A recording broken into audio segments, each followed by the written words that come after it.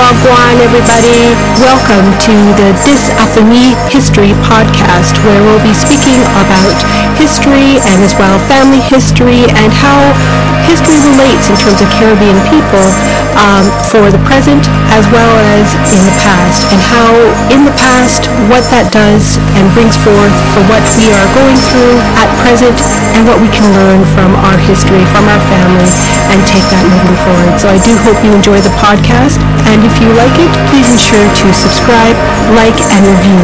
Thank you.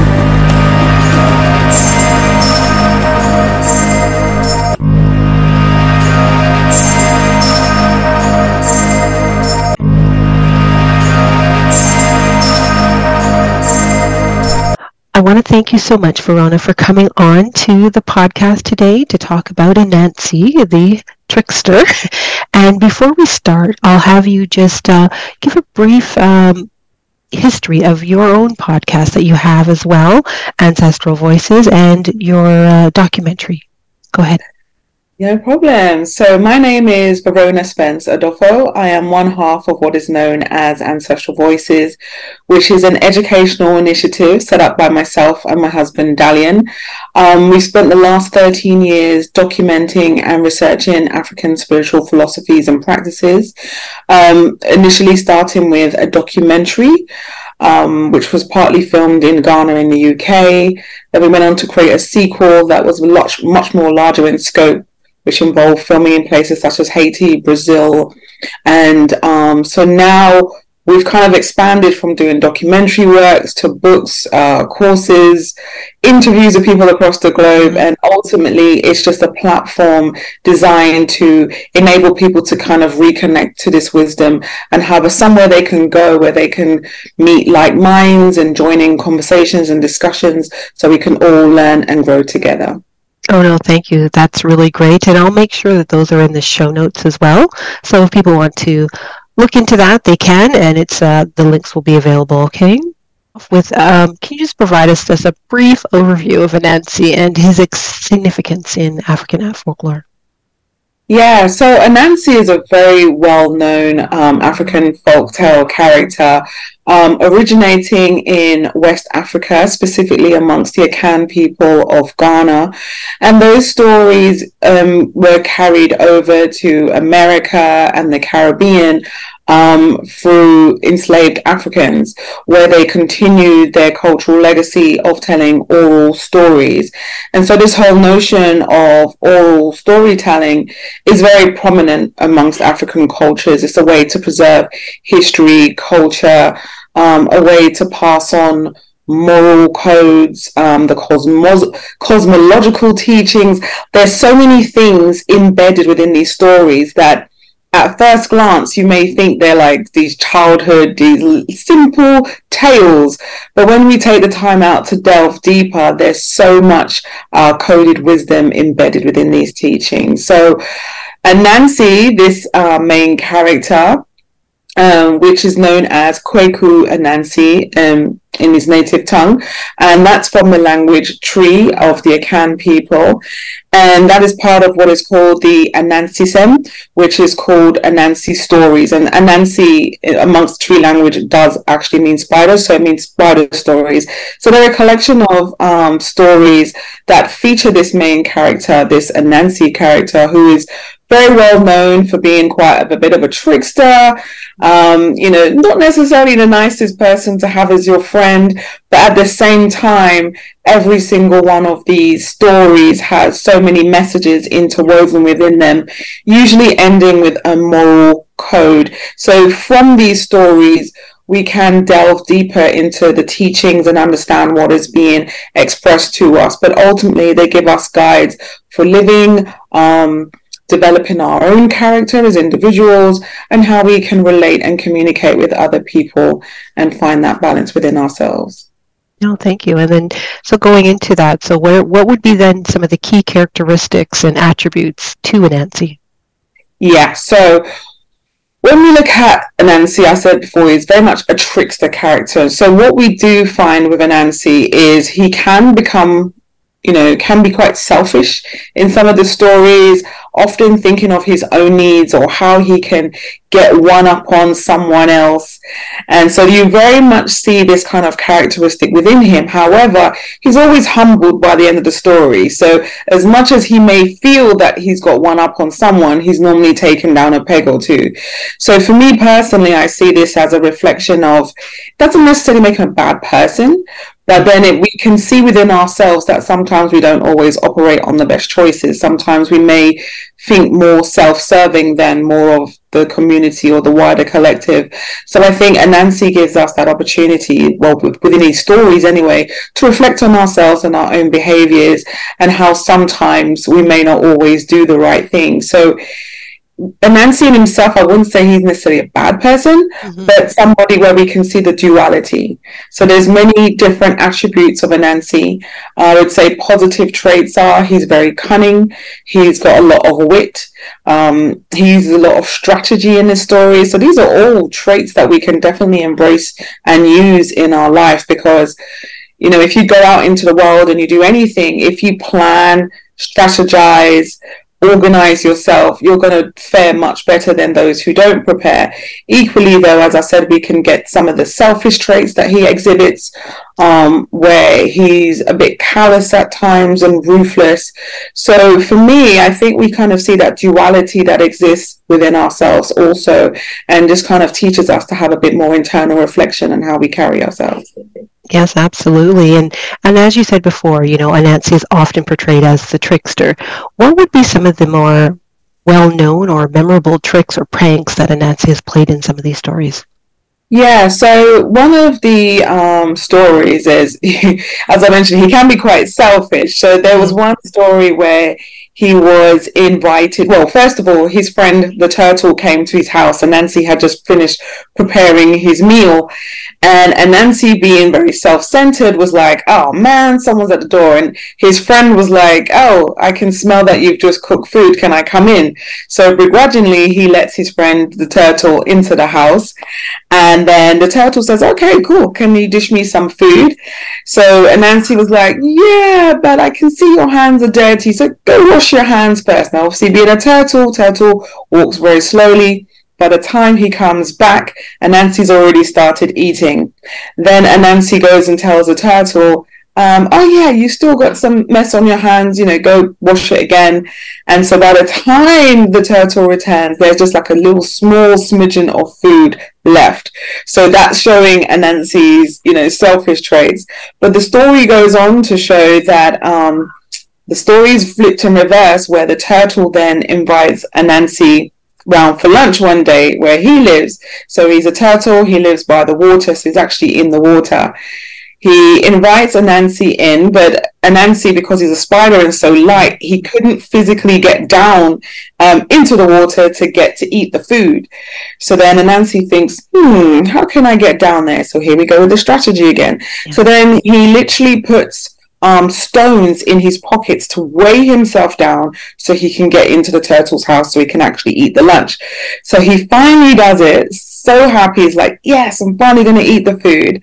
And then as he goes to sit down, the turtle says, oh, in my custom, you know, you have to take off your jacket when you sit down to eat.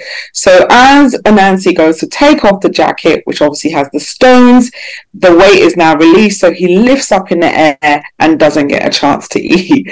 So there we go with this whole comeuppance thing that, you know, he thought he had one up on the turtle, but no, when the story was reversed, the turtle was like, no, we're not going to do that. So it goes to show that in life, the way we treat people comes back to us. So within these stories, we're literally being taught moral codes for living, how to maintain harmonious relationships with those who are around us, whether friends, family, or the wider community. So I think that's really beautiful about these stories. Yeah, absolutely. And it kind of goes into, you know, again, with the trickster figure, it serves as both just a hero and contrary tales. And how does Anansi balance these roles, and what lessons can be learned from these types of stories? Yeah, so the lessons to me are very much about acknowledging that there's not right and wrong as such. It's about finding your own particular balance. And I think this is very key about the trickster. And then I wrote an article before which was called Anansi, Teacher or Trickster. And I think it's very key to note that the teacher character is very much the trickster. Is that what can we learn from them? And what is often found in African cosmologies is this idea in the folktales, especially, of this trickster character, which often represents the duality between the balance of the physical and spiritual realm. And so that was very interesting to me to note that with the Anansi stories, one of the key stories is when Anansi goes to Nyame, which is the supreme creator in Akan cosmology, and obtains all the stories from Nyame.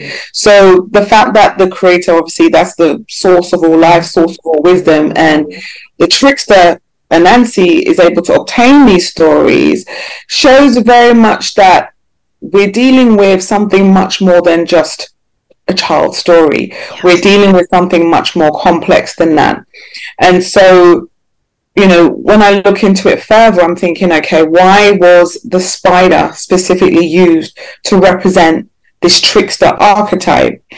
And then if we look at spiders symbolically, the first thing you can look at is it has 8 legs. So if we look at 8 in numerology, it's kind of like ongoing. It's like continuous life, especially if you even turn the number 8 on its side, it's the sign of infinity. So it's like this continuous cycle of life, which is pretty much the definition of the supreme being. It's just like this ongoing, ever source, ever present form of life. But then if we take it even further, the spider on its own, by its very definition, spiders' whole existence are that they create and design their own webs. So spiders are literally the architects of their own reality. And that is symbolically, once again, very much of that creator, because they create their lives, they create their webs. They can literally design a web in 1 hour. And not only is their web their home, but it also serves to catch their food. So then we're seeing this message again of them being strategic. Everything they do is well thought out and has a plan and a purpose. So I think that the cunning wit that we see within Anansi is perfectly tied up within that spider archetype. So that's how we can see that these stories that we look at as childhood folklore stories are a lot more deeper when we actually take the time out to really investigate what's being said here. So that to me is truly fascinating and phenomenal. And it's not something I was aware of as a child when I heard these stories. But now as an adult, and I'm looking with a much more deeper lens, I'm like, wow, this is really interesting. No, it's really interesting that you describe it as such, because you're right. I mean, when you're told this as a child, it doesn't go to that deeper length in terms of the understanding of why it is as a spider that's being used as the main character. But once you're saying in terms of this, the web that's being spun and what that means and what that represents, it is definitely very strategic, very defined in a lot of cases. Mm-hmm. So now with the Anansi stories, again, it's more or less oral, and it's passed down through the generations across the different regions within the continent of Africa.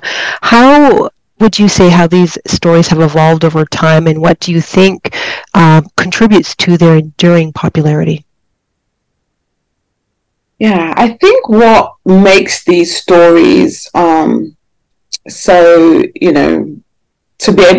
what makes these stories, I think, last the test of time is the fact that the messages within them still never changed. Mm-hmm. Our relationships with others is always going to be a primary aspect within ourselves. So I think at core, the messages are always going to be applicable. And what I think has been quite amazing with Anansi stories is it's gone from like oral folktale to theatre productions, animations, comic books, and in 2017, we had Mr. Nancy in the American Gods series that was shown on Amazon Prime. And so that catapulted it back into the kind of mainstream consciousness again. And what was amazing about that is it kind of stayed true to its core about having certain powerful messages within the storyline. So I think the fact that we can keep reimagining this Anansi character in different forms for different generations show that at its core there's something in the stories that kind of reconnect us to something a lot more ancient. And so when we hear it, we're very aware of its cultural heritage. It makes us want to look back and kind of realize, okay, this is a story that's traveled from one region of the world to many others, and there's a history that is in like part of that story within itself. So it kind of connects us on a global level, which I think is very, very powerful, and kind of reminds us of source and this kind of cultural lineage that has gone on over time. So I think that in itself always makes this relevant and always keeps it very powerful. Absolutely. And, with the tradition of storytelling as being an essential part of African culture, how have Anansi stories contributed to the preservation and communication of cultural knowledge and values? Yeah, so I would say that within it, because even for me personally, just even studying Anansi on a deeper level, it's made me realize so much. So you can already see the kind of footprint movement of a people around the globe, and then the history that follows that within enslaved Africans. So there's a story there, but also within the teachings of the stories, we're learning the cosmologies, we're learning moral codes for living, we're learning about animals and their symbolism. So we're learning to observe nature, which is a massive part of African cosmologies anyway. So it's a whole corpus of learning within itself. And so by teaching our children, and to be honest, these stories are timeless and ageless. No matter what age you are, you can still appreciate these stories. I think that it allows us to have a knowledge base to work from. But I think on more a spiritual level, just even hearing these stories, it awakens something within us because it taps into something that's already familiar, even if we're consciously aware of it or not. So I think by hearing these stories, it's like this kind of ancestral connection that is awakened by this continuous knowledge that has been passed on. Mm-hmm, absolutely. And, with the Anansi stories often being told orally, and I know you've mentioned as to some of the changes over time, how important is the oral tradition in preserving and sharing these tales during these current times? Yeah, so current times. Okay, so I'll talk about historically and current. So historically, the concept of oral storytelling was huge.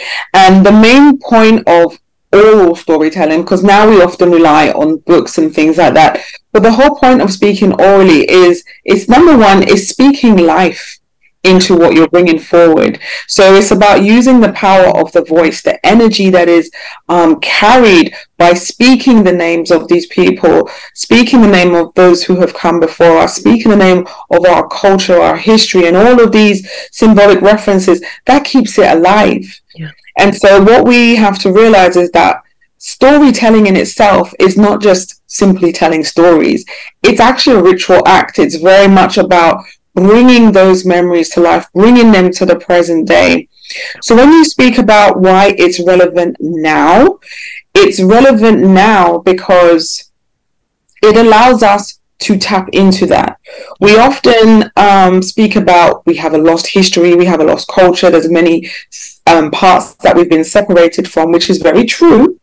However, in this present time, in this moment, we can carry those stories forward. We can bring life to those successes, the stories of those who have come before us, to enable that wisdom and knowledge to be accessible now.